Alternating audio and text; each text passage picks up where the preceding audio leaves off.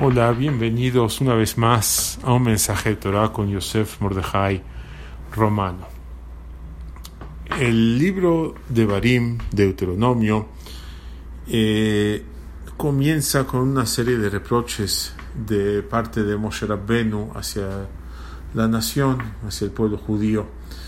Entre los versículos que leemos en el cuarto capítulo, versículo 9, Moshe le dice al pueblo judío: Raki shamer leja, cuídate, ushmor nafshecha meod, cuídate mucho, pen tishkachete devarim, no sea que olvides las cosas, asher ra'u eneja, que vieron tus ojos, etc. Dice, en otras palabras, cuídate mucho de no olvidar la Torah. Rashi explica una cosa maravillosa. Dice en ese mismo versículo, en el 9, dice en su comentario: entonces, que al amitatam, cuando ustedes cumplan bien la Torah y las mitzvot, serán considerados gente sabia, entendedora.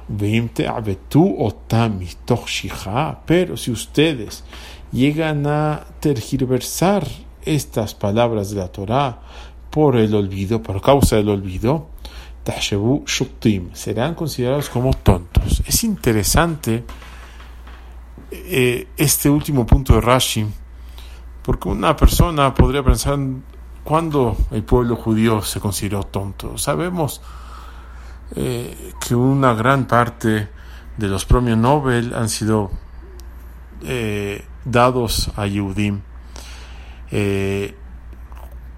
Y los Yudim en general son líderes en muchos ámbitos de la ciencia. Entonces, ¿cómo puede ser estas palabras de Rashi? Es interesante notar y ver en el esquema de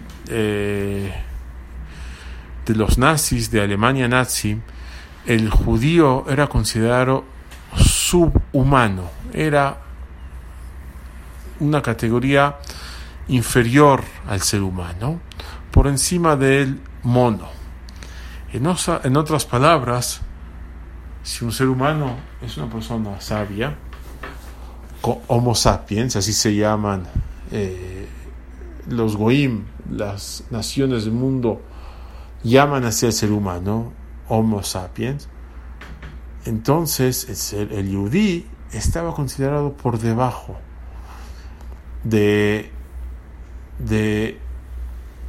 inteligencia, por debajo en aspectos mentales, facultades mentales. Es interesante, fascinante este punto histórico, este dato histórico, porque si lo pensamos, lamentablemente una gran parte de la población judía en esa época había ya dejado atrás la tradición, la Torah, los valores.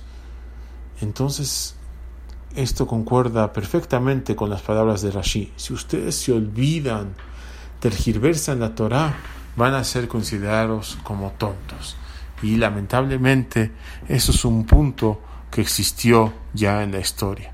Entonces, una vez más, vemos la gran sabiduría y profecía de las palabras de la Torah, cómo tenía una visión a futuro, cómo el Eterno implantó en la Torah su visión a futuro. Entonces, aprendamos de este pasaje, llevemos